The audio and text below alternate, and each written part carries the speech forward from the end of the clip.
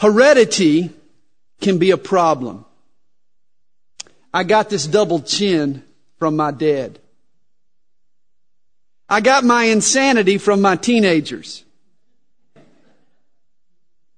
And I got a rebellious, stubborn, sinful nature from my grandpa Adam. And so did you. The old saying is true.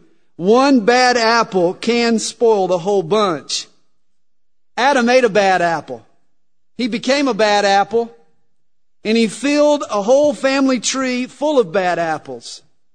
And we see here in chapter 4 an example of the truth.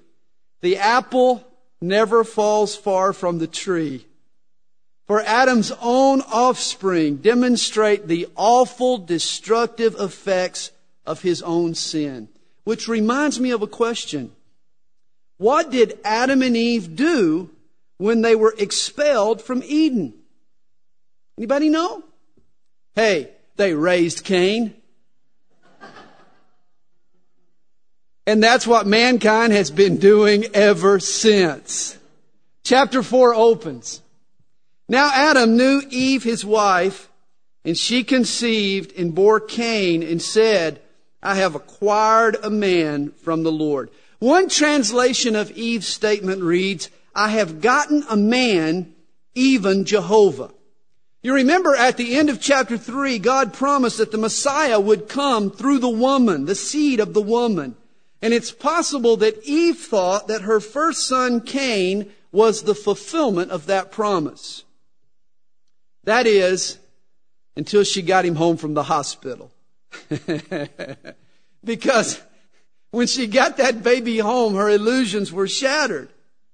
Cain was a pain. Eve's baby, like all babies, was self-willed.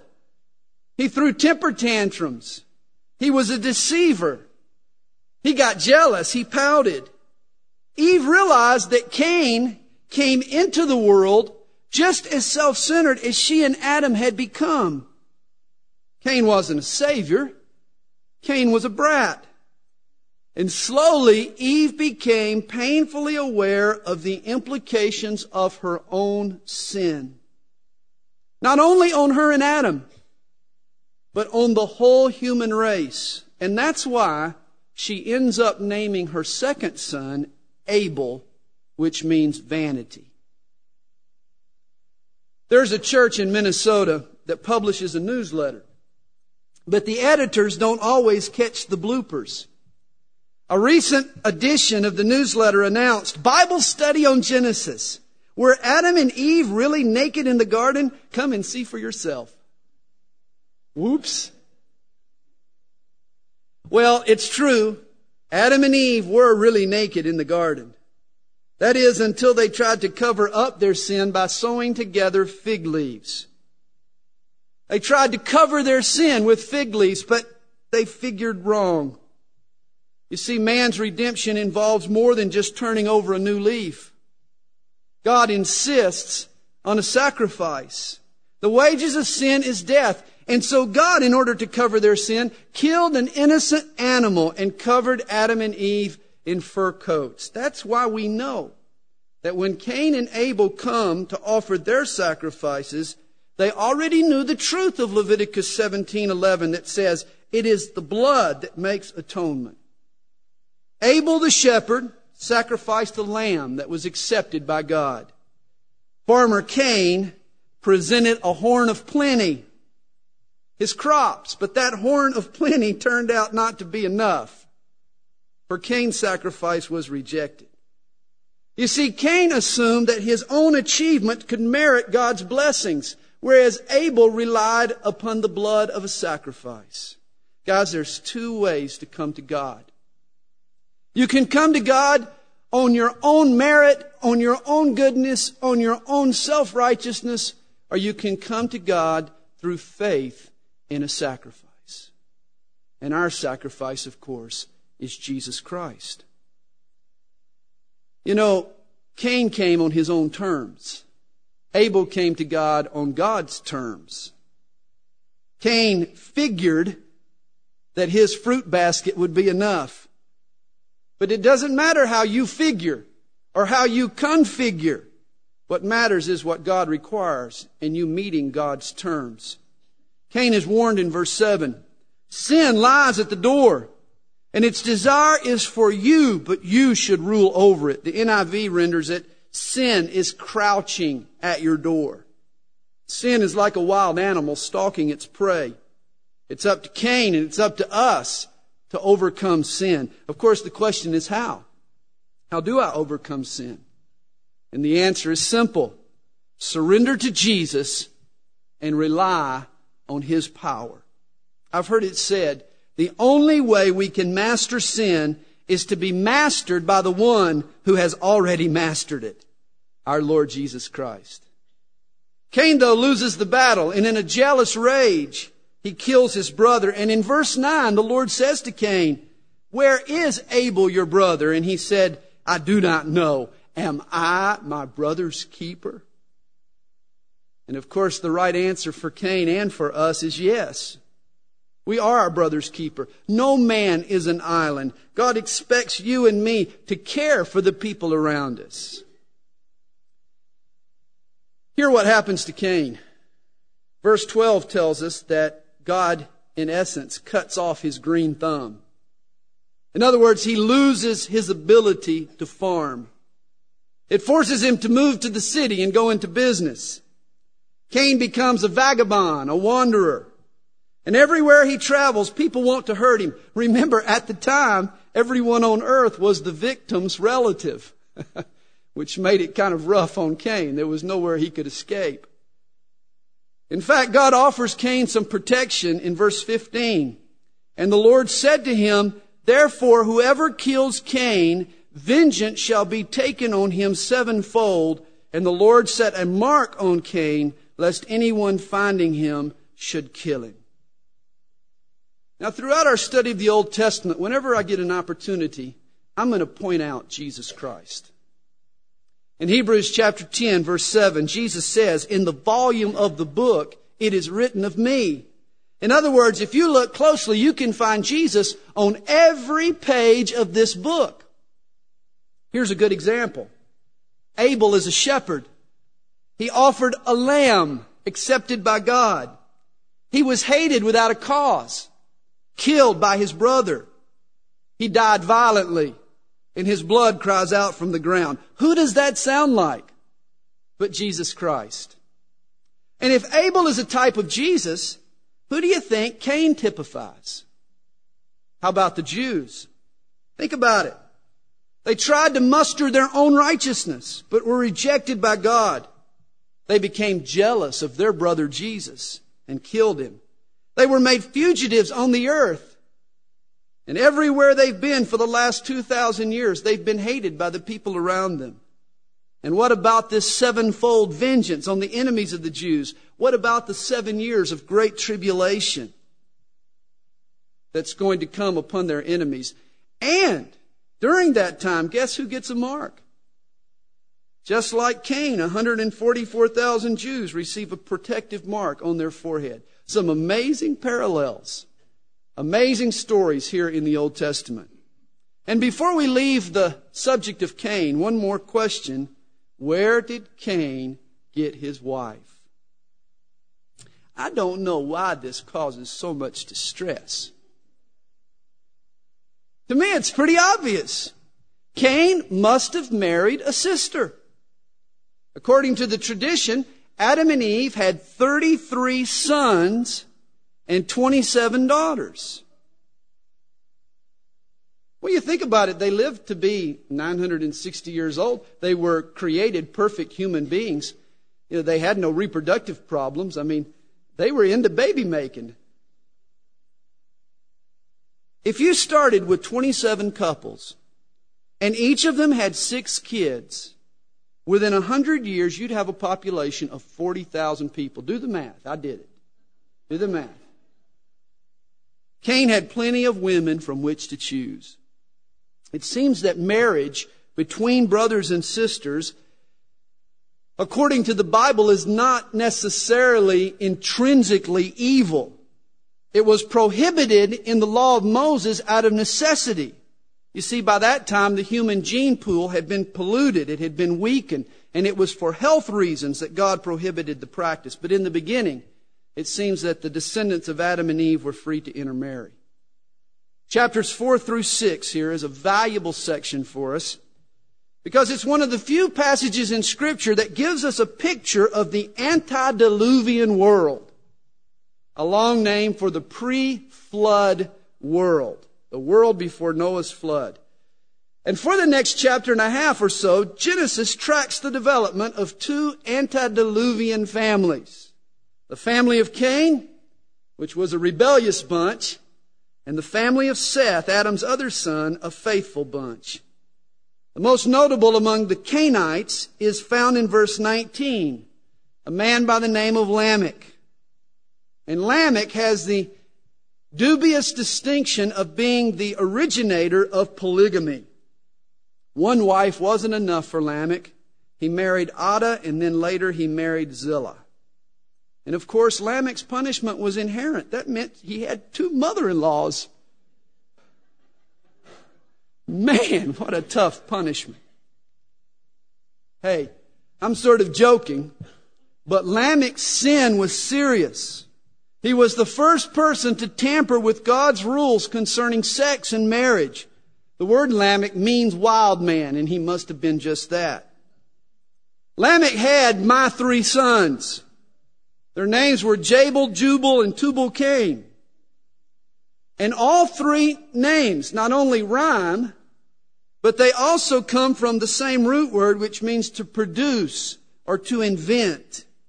You see, Lamech's sons symbolized the technological advancements that occurred before the flood. Jabal was the father of the cattle ranchers, the first cowboy. You thought John Wayne was. It was Jabal. Jubal was the father of all musicians, and Tubal-Cain the father of all metal workers. Evolutionary propaganda assumes that the ancients were primitive people, and gradually they advanced in their knowledge and know-how, but not so. All over the world in the historical records, there are ancient accounts of advanced civilizations lost in a global flood. The ancient legend of Atlantis is a good example. I believe the antediluvian world featured a highly sophisticated society that might even rival modern society today. The pyramids of Egypt, England's Stonehenge are examples of the technology that existed in the pre-flood world. We know that Adam had a brilliant intellect. He was able to name all of the animals apparently in a single day. I'm sure that even after the fall, he still could do quite well on the SAT. And it's probable that his immediate descendants were also very, very smart. The antediluvians were advanced technologically, but they were corrupt morally, and they were defiant spiritually. Listen to Lamech's boast in verse 23. For I have killed a man for wounding me, even a young man for hurting me. If Cain shall be avenged sevenfold, then Lamech 77-fold. Now here's what he's saying. Remember what God said about those that harmed Cain, that they would be cursed sevenfold. Here's what he's saying. God might avenge sevenfold, but you mess with me and I'll avenge 77-fold. In other words, I'm tougher than God. How defiant. How arrogant. Understanding the antediluvian world and its climate is important to us. For Jesus says in Luke 17 verse 26, as in the days of Noah, so it will be also in the days of the Son of Man. In other words, the climate that existed before the flood is going to be similar to that which exists before the second coming of Christ. Jesus will return at a time characterized by tremendous technological advancement coupled with an extreme arrogance and defiance against God. Can you think of a time that fits that scenario? Hey, today could be the day. In chapter 5, we shift to the family of Seth. 10 names appear in the genealogy. Adam, Seth, Enosh, Canaan, Mahalalel, Jared, Enoch, Methuselah, Lamech, and Noah. Another Lamech, and Noah. First, notice the obvious. Each of Adam's kin inherit his sin and his end. After each name we find the words, and he died.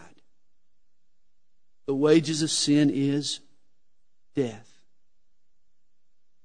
And he died except for one individual, a man by the name of Enoch. Verse 24 tells us, Enoch walked with God, and he was not, for God took him. Once a little girl was reciting this story to her mom, and she said, one day Enoch and God took a walk together. They walked and talked and walked and talked until Enoch finally said, Lord, it's getting late. I better go home. But the Lord said, Enoch, we've been walking so long together, I believe we're closer to my house than to your house. Why don't you just come home with me tonight? Now, I don't know that that's how it happened, but it could have. I know this. We all should desire a walk with God so intimate that God would read our hearts and conclude that we are closer to heaven than we are to earth. That our hearts are more in tune with our heavenly home than this old earth in which we live. Enoch means dedicated. And he walked so close to God that God decided to do a little rapture practice on Enoch. And he took him. Now Jude, verse 14, tells us that Enoch was a prophet. And Jude tells us what he prophesied. Behold, the Lord comes with 10,000 of his saints to execute judgment on all. Isn't that amazing? Enoch was the 7th generation from Adam, but already he was proclaiming the second coming of Jesus Christ. I find that fascinating. Notice there were 3 groups of people alive at the time of the flood. The wicked who drowned, Noah, who was protected in the midst of the storm in the ark, and Enoch, who was taken to heaven prior to the judgment. Now, again, note the typology. For the next time that the earth is judged, during the Great Tribulation, there will also be the same 3 groups represented.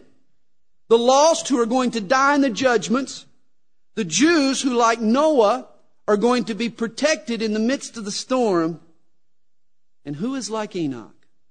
The church. Those who will go up before the judgment comes down. Enoch was a prophet, but it's also interesting that his son was a prophecy. Methuselah was the oldest man who ever lived, 969 years when he died.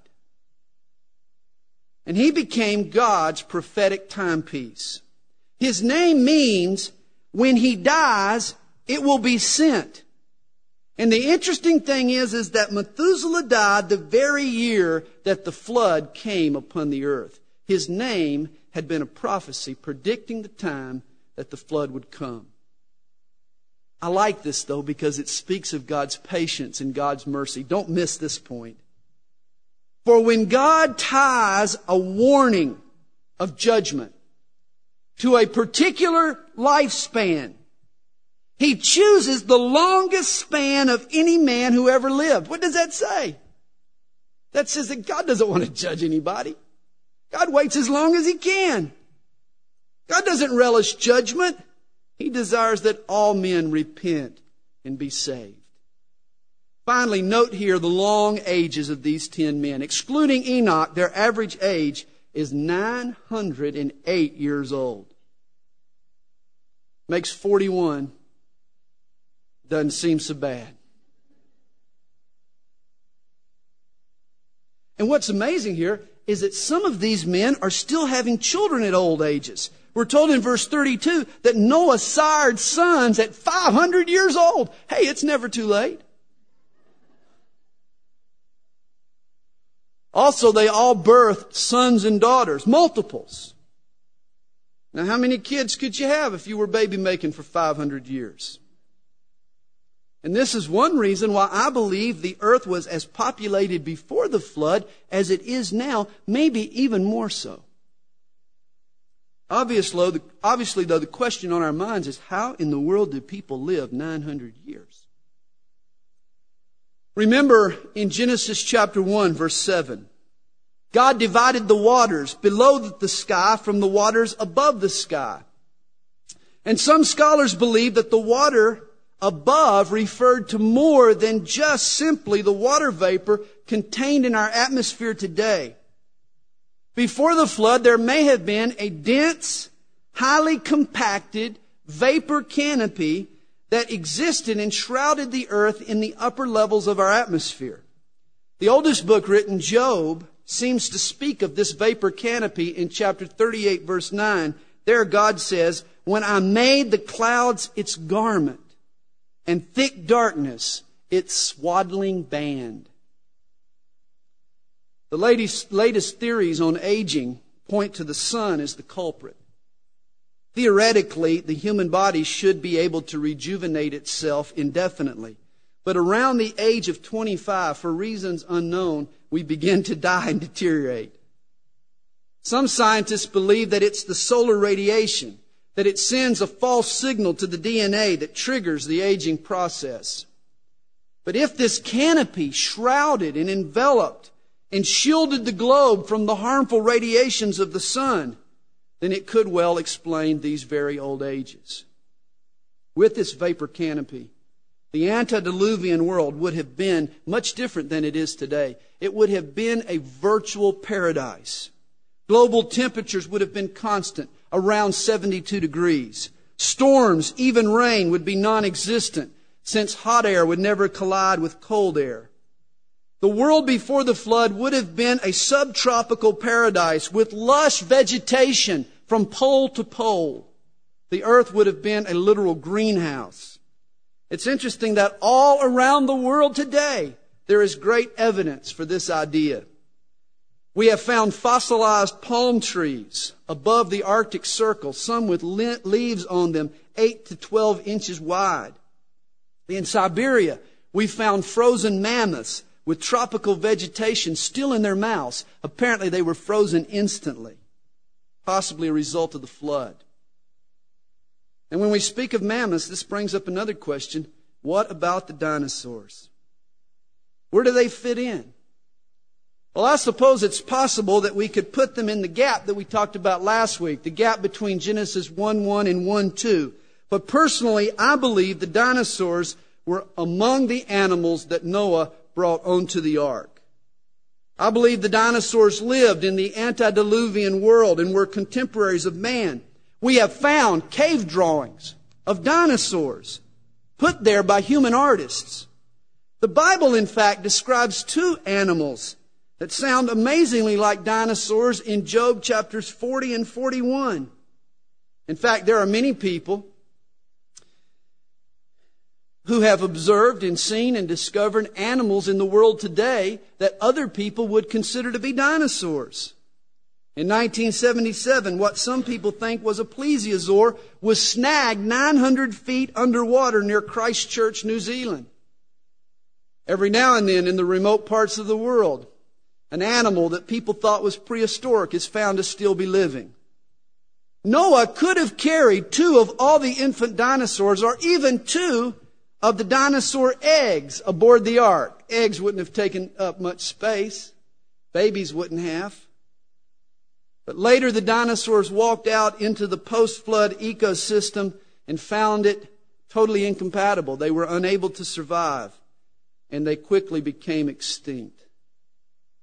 Chapter 6, verse 1 and 2 describes a perversion that literally destroyed the antediluvian world. We're told the sons of God saw the daughters of men, that they were beautiful, and they took wives for themselves of all whom they chose. Now, some see this as Seth's lineage intermarrying with the family of Cain. But that interpretation doesn't account for the offspring that's mentioned in verse 4, because there we're told that they produced giants. And the Hebrew word is Nephilim, which means fallen ones.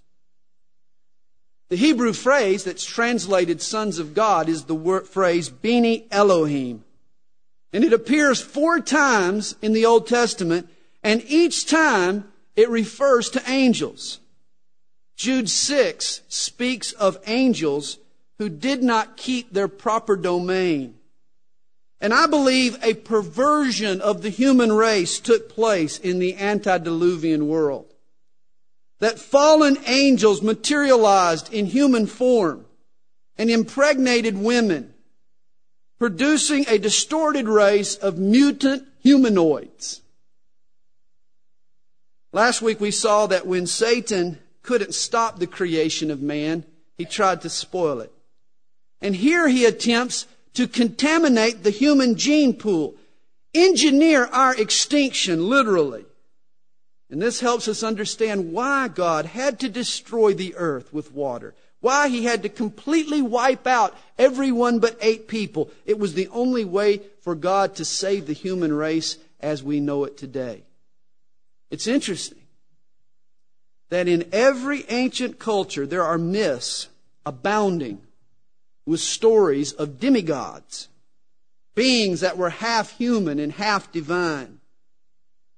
Greek mythology is full of these kinds of stories. Of course, myths are just myths. But some of the stories could have been inspired by these actual events that are described here in the Scriptures. Notice too, verse 4 says that these giants in Noah's day were also afterwards.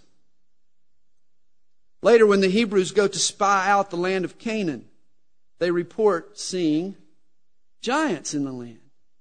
And the same word, Nephilim, is used. You remember, too, David's famous opponent. He fought against a giant named Goliath. There's a Hebrew tradition.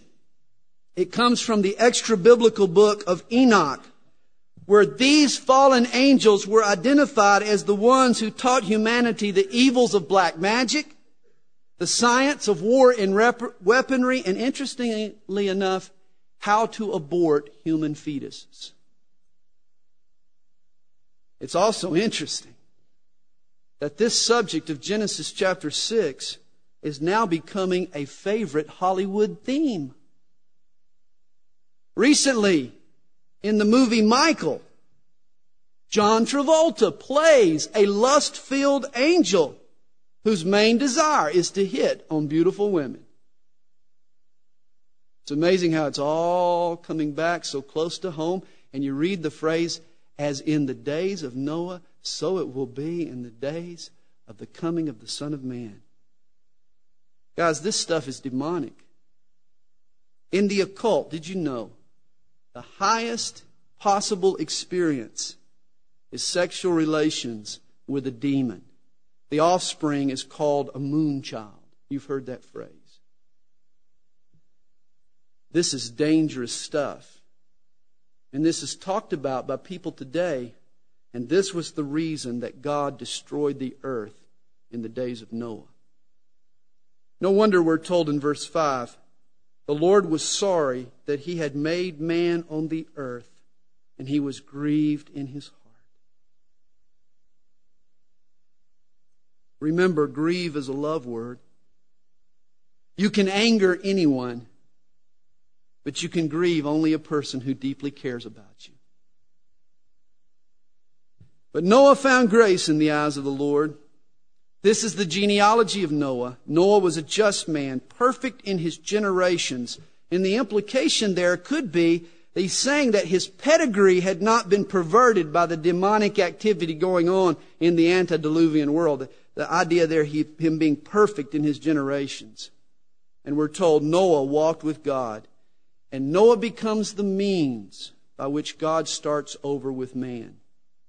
In verses 14 and 15, God tells Noah to make an ark of gopher wood.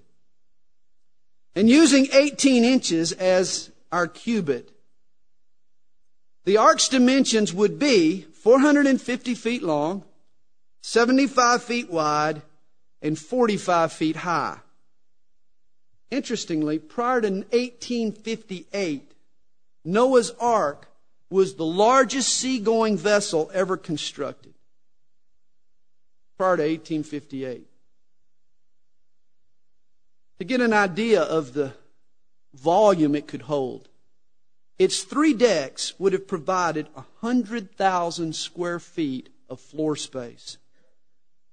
To illustrate that capacity, imagine sitting at a railroad crossing, watching a train pass by, and counting 522 livestock cars, each packed with 240 sheep. That's the equivalent of the capacity of the ark. It would have held, if it were carrying nothing but sheep, 125,280 sheep. And its ratio, it had a 6-to-1 ratio of length to width, which is by modern day shipbuilding standards the perfect proportion to survive rough waters. It would have been impossible for the ark to have capsized. The ark was also constructed with a window at the top, 18 inches high.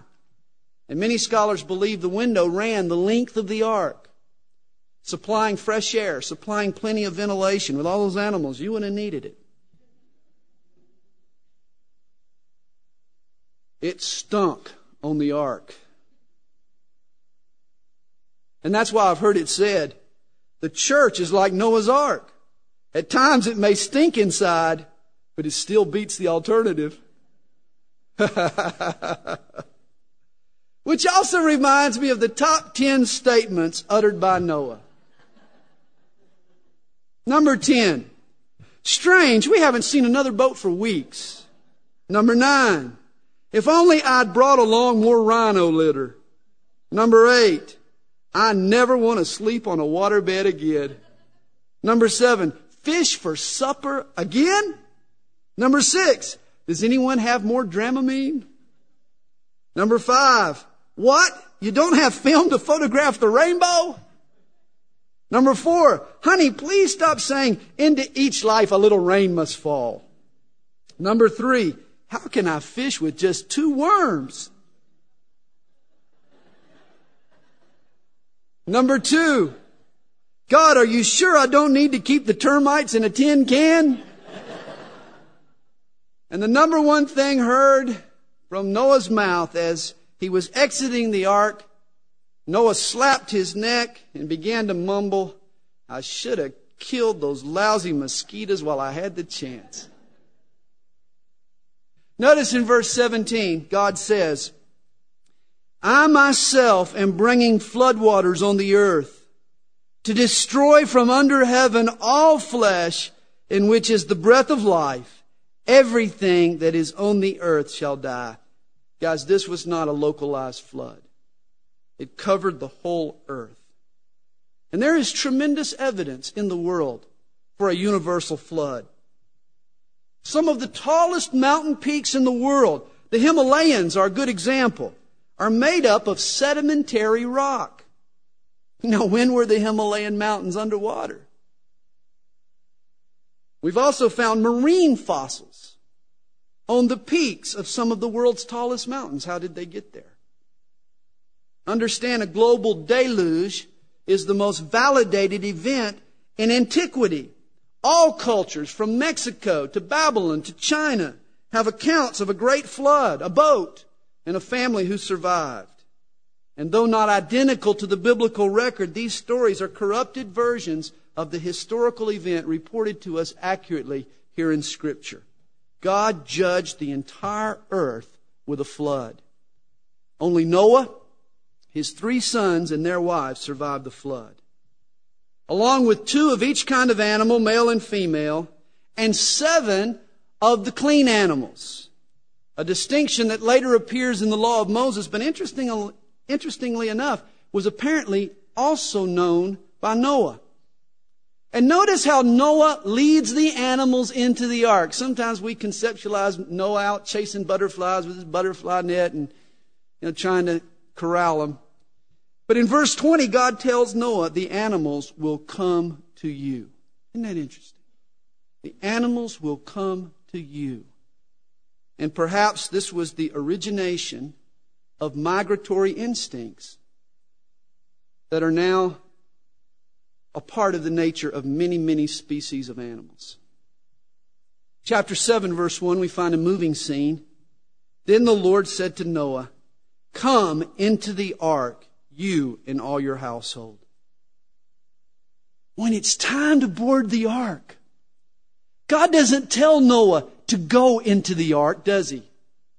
God tells Noah to come into the ark, which implies that God is already on board. Isn't that neat? We call it Noah's Ark, but God was the captain.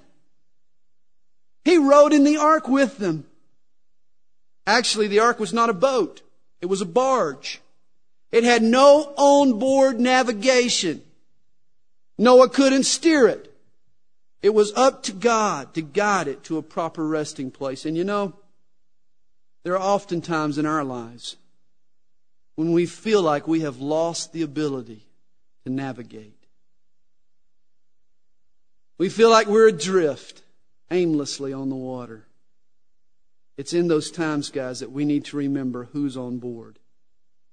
When we feel like a victim, when we feel like we're just tossing on the waves, we need to remember that Jesus is the captain of our ship, that it's up to Him to steer us and guide us until we settle in on dry land. Verses 11 and 12 describe the flood mechanics. The fountains of the great deep were broken up, and the windows of heaven were opened, and the rain was on the earth 40 days and 40 nights. Some scholars believe that a comet penetrated this vapor canopy, causing it to explode and collapse, pouring out water upon the earth. We're told the windows of heaven were opened, or literally the sluice gates were unleashed. Not simple rain, but gushing water pouring out upon the earth. In addition, the fountain of the deeps were broken up. Volcanic explosions released subterranean springs and oceans. It's possible that the comet caused a tilt in the earth's axis, the continents to shift, the mountains to rise. The whole geology of the earth was altered during the flood. And that's what Peter tells us in 2 Peter chapter 3, verse 6, when he says, "The world that then existed perished, being flooded with water." When Noah and his family exited that ark, they walked out, guys, into an entirely new environment.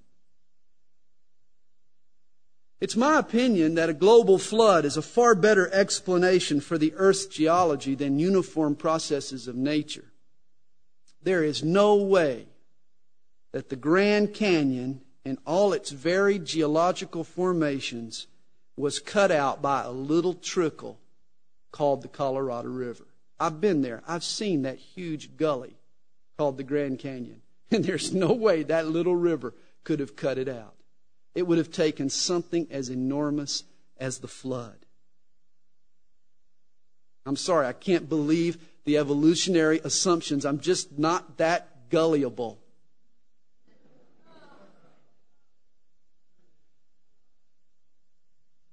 The Institute for Creation Research has done some interesting work at Mount St. Helens.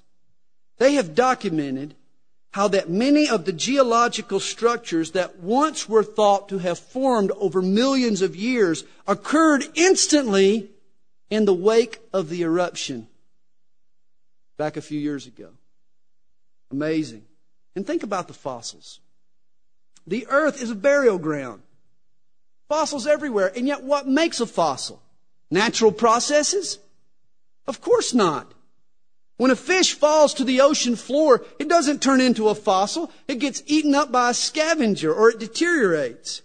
It takes pressure, compaction, and instant burial for a fossil to form, conditions present in a flood. Even the placement of the fossils in the geological stratas are better explained by the animal's mobility, its density, its initial habitat. You know, they got to where they were in the stratas in their attempt to try to survive the floodwaters before they were engulfed and encased with sediment. I love verse 16 of chapter 7. After Noah entered the ark, we're told, the Lord shut him in. Isn't that neat? The Lord himself shut the door behind Noah's family, sealed it shut.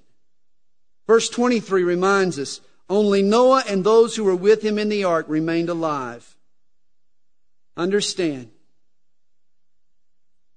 human ingenuity, human effort saved no one. Even the Olympic swimmers drowned in the flood. The ark was God's only place of shelter. And only those who remained in the ark were saved. And guys, Jesus is God's only shelter in the world today. He is the only Savior. And I don't care how good a swimmer you are, you're going to drown unless you seek refuge in Christ Jesus. Let me also point out that the ark is another beautiful type of Jesus Christ. The ark was a trinity, 3 decks, and yet one boat. God was in the ark, and He was also in Jesus. Both Noah and Jesus were carpenters, and they built judgment-proof means of salvation. When Noah entered the ark, he left behind his old life, and he received an entirely new life. The same occurs for those who enter Christ Jesus. There was only one ark, and there's only one Savior. The ark had a single door, and guess where the door was? In the side of the ark. And it was out of that door that Noah came forth to repopulate the earth. And it was from Jesus' side that the life-giving blood came forth to populate heaven. And finally, the ark landed on Mount Ararat in the month of Nisan, the 17th day of the month. Hold on to your hat. The very day of the year that Jesus Christ rose from the dead. The 17th of Nisan. Both dates mark a new beginning for mankind. It's also interesting to me that Noah was in the ark for 371 days, over a year. And about 60% of that time, he spent just sitting on Mount Ararat waiting for the waters to recede. Apparently Noah had to be patient. He had to learn patience, learn to wait on God. I love the story of the great Puritan pastor Philip Brooks, who was pacing back and forth in his living room when a friend came to see him. A fellow walked up and he noticed Brooks and how restless he was. And he said to him, he said, "Philip, why are you walking back and forth?" And Brooks responded, "Because I am in a hurry and God is not." And isn't that the case with us so many times? We need to learn to rest in God's promises. Allow Him to bring to pass His promises in His time and in His way. Understand, the word Noah means rest. In chapter 8, verse 20, the first act that Noah performs when he steps onto dry ground is recorded for us. Noah built an altar to the Lord and took of every clean animal and of every clean bird and offered burnt offerings. His first act was to make a sacrifice. I'd have had a little cabin fever. Man, I'm going to play golf. But Noah was thankful. Noah was devoted. His first act was to make a sacrifice to God. In chapter 9, God makes a covenant with Noah, outlining the changes in lifestyle that would be necessary in light of man's new environment. In verses 2 through 4, God adds meat to man's diet. I love this. God blesses the Big Macs and the juicy barbecue. Evidently, post-flood people needed an extra source of protein. But now that the animals were going to be a source of food for man, God puts within the animal nature a hostility toward humans. Apparently before the flood it wasn't there. You know, you could walk up to the lion, to the tiger, feed him some sugar cubes, pet him, play with him out in the grass, no big deal. But in verse 2 we're told that God puts a fear or dread of man in the animals. You see, if God hadn't, then the deer hunters would go out with the sugar cubes in their hand and entice little Bambi out of the bushes and then unload on him with their rifles. Would have been unfair. And so God evens the score. He puts a natural hostility toward man in the nature of the animals.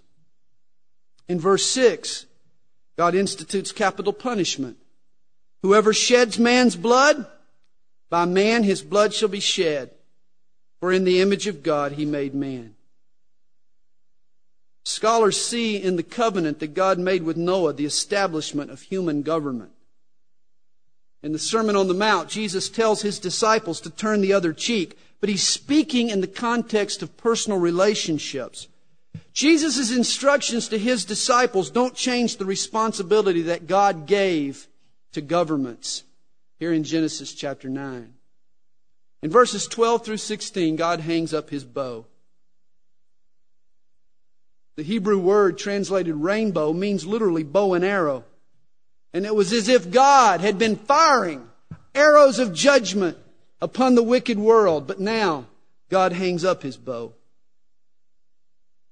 The flood is over.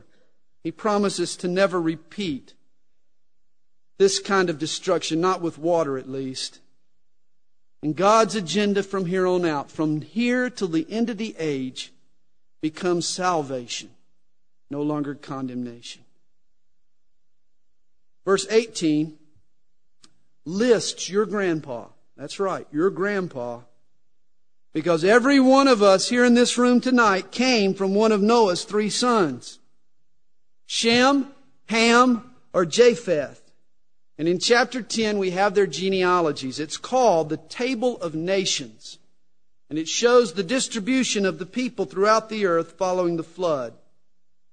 It's interesting. If you took the population trends over the last 100 years and extrapolated them back 4,500 years, it's amazing, but you would end up with a world population right after the flood of 8 people, which is exactly what the Bible teaches.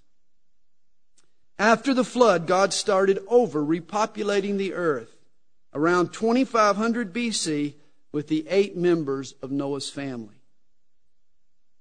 It's also interesting that anthropologists agree that humans, all humans, can be grouped in basically 3 major divisions. Either Caucasian, or black, or Oriental. And as we follow the Table of Nations, we'll discover that Noah's descendants loosely paralleled those 3 divisions. Japheth migrated north into Europe and fathered the Caucasian nations. Shem's descendants moved eastward. He originated the Oriental and Semitic peoples. And Ham's family traveled southward. The African nations were fathered by Ham. In chapter 10, verse 8, there's an important parenthesis in the genealogy of Ham. We read, Cush begat Nimrod. He began to be a mighty one on the earth. He was a mighty hunter before the Lord. Therefore it is said, like Nimrod, the mighty hunter before the Lord, and the beginning of his kingdom was Babel. Nimrod means to rebel. And that's exactly what this fellow did. God hung up his bow and wanted to make peace, but Nimrod took up his bow and became a mighty hunter before the Lord. One interpretation, though, reads, a mighty hunter against the Lord. The idea being that Nimrod went hunting not just for animals, but for souls, for people, to draw them away from God and after himself. No doubt Nimrod was a skilled animal hunter. And think of the prestige that this would have given him in the post-flood world. Men were not used to this hostility between man and beast. And every time there was a rustling in the bushes, you would be afraid that a wild animal would pounce out and tear you to pieces. And so a mighty hunter would be a source of protection. He would be able to make appealing promises and draw men after himself. Tradition says that Nimrod was the first to domesticate horses, the first to bring the animal kingdom under his dominion, and people saw him as a savior. Just a couple of highlights here in the genealogy.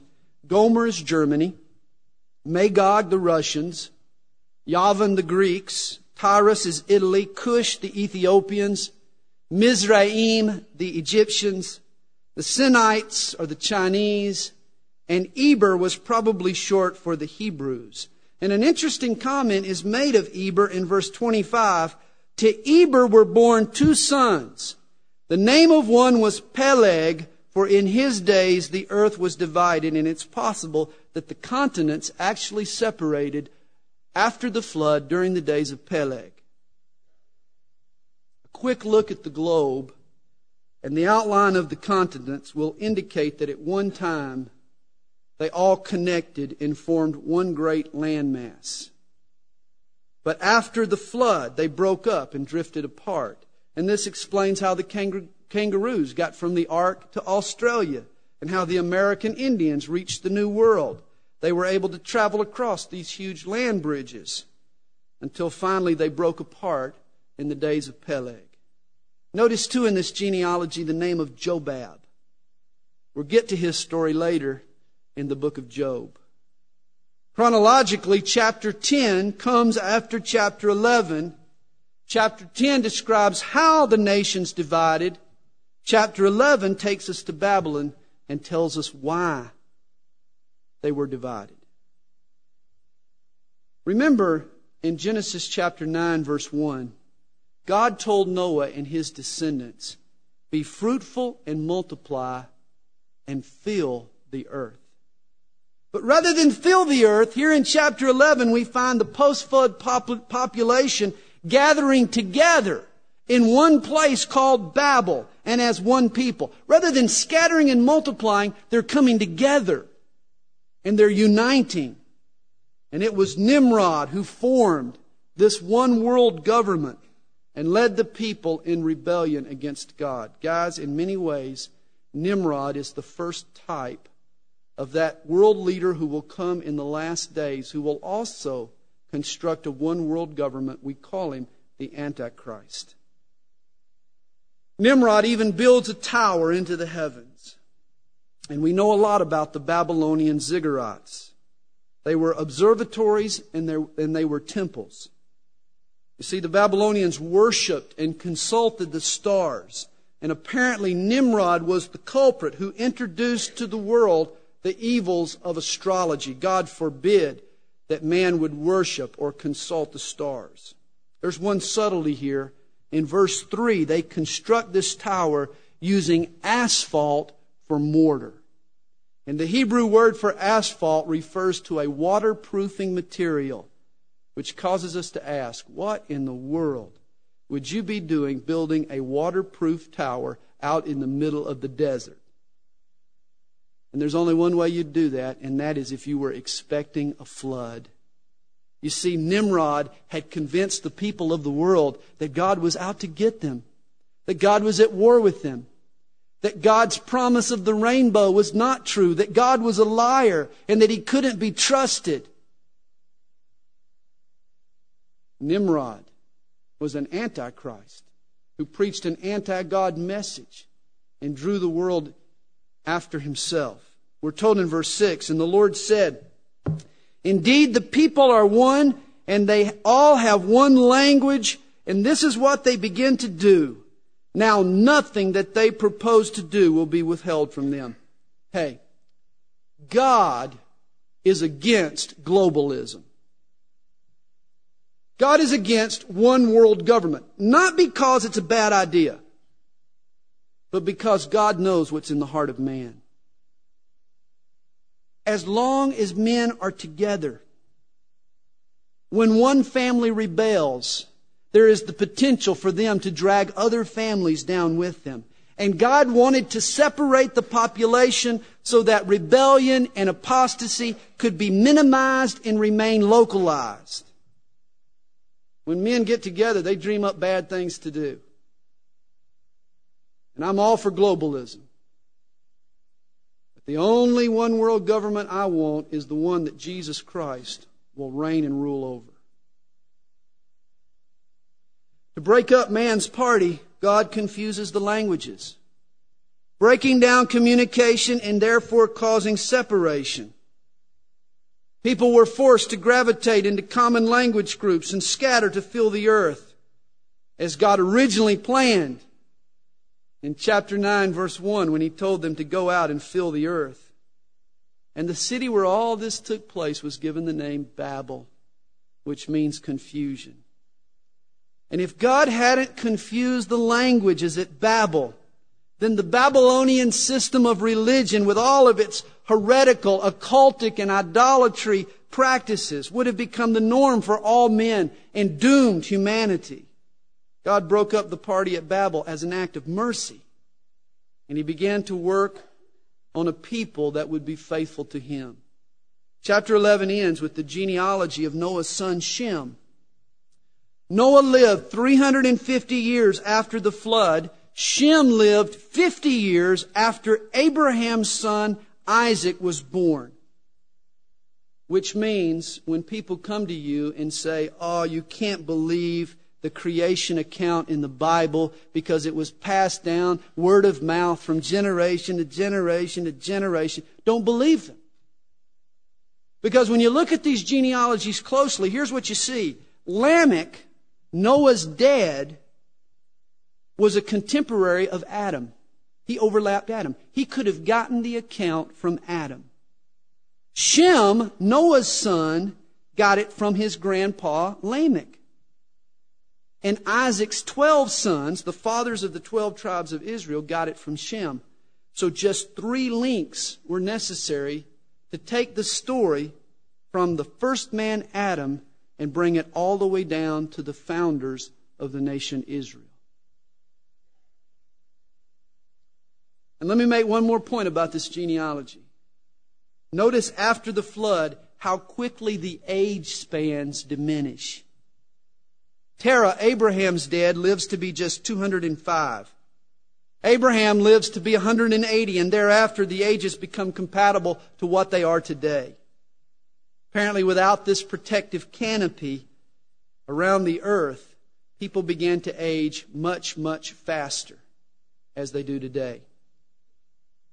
In chapter 11, Satan leads a rebellion by choosing a man named Nimrod, a place called Babel, and a means called fear. But in chapter 12, God is going to begin a work of redemption by choosing a man named Abram, a place called Canaan, and a means known as faith. And that's where we'll pick it up next week. Father, thank you for your word. Thank you for speaking to our hearts. We love you, Lord. We thank you for your patience, Lord. We recall the days of Noah and how evil things were. And Lord, we look at our world today and we see that things are getting just as evil. Lord, help us to realize tonight that your coming can't be long. Very soon we could find ourselves in the presence of our Lord Jesus. Help us to be ready. Help us to be vigilant.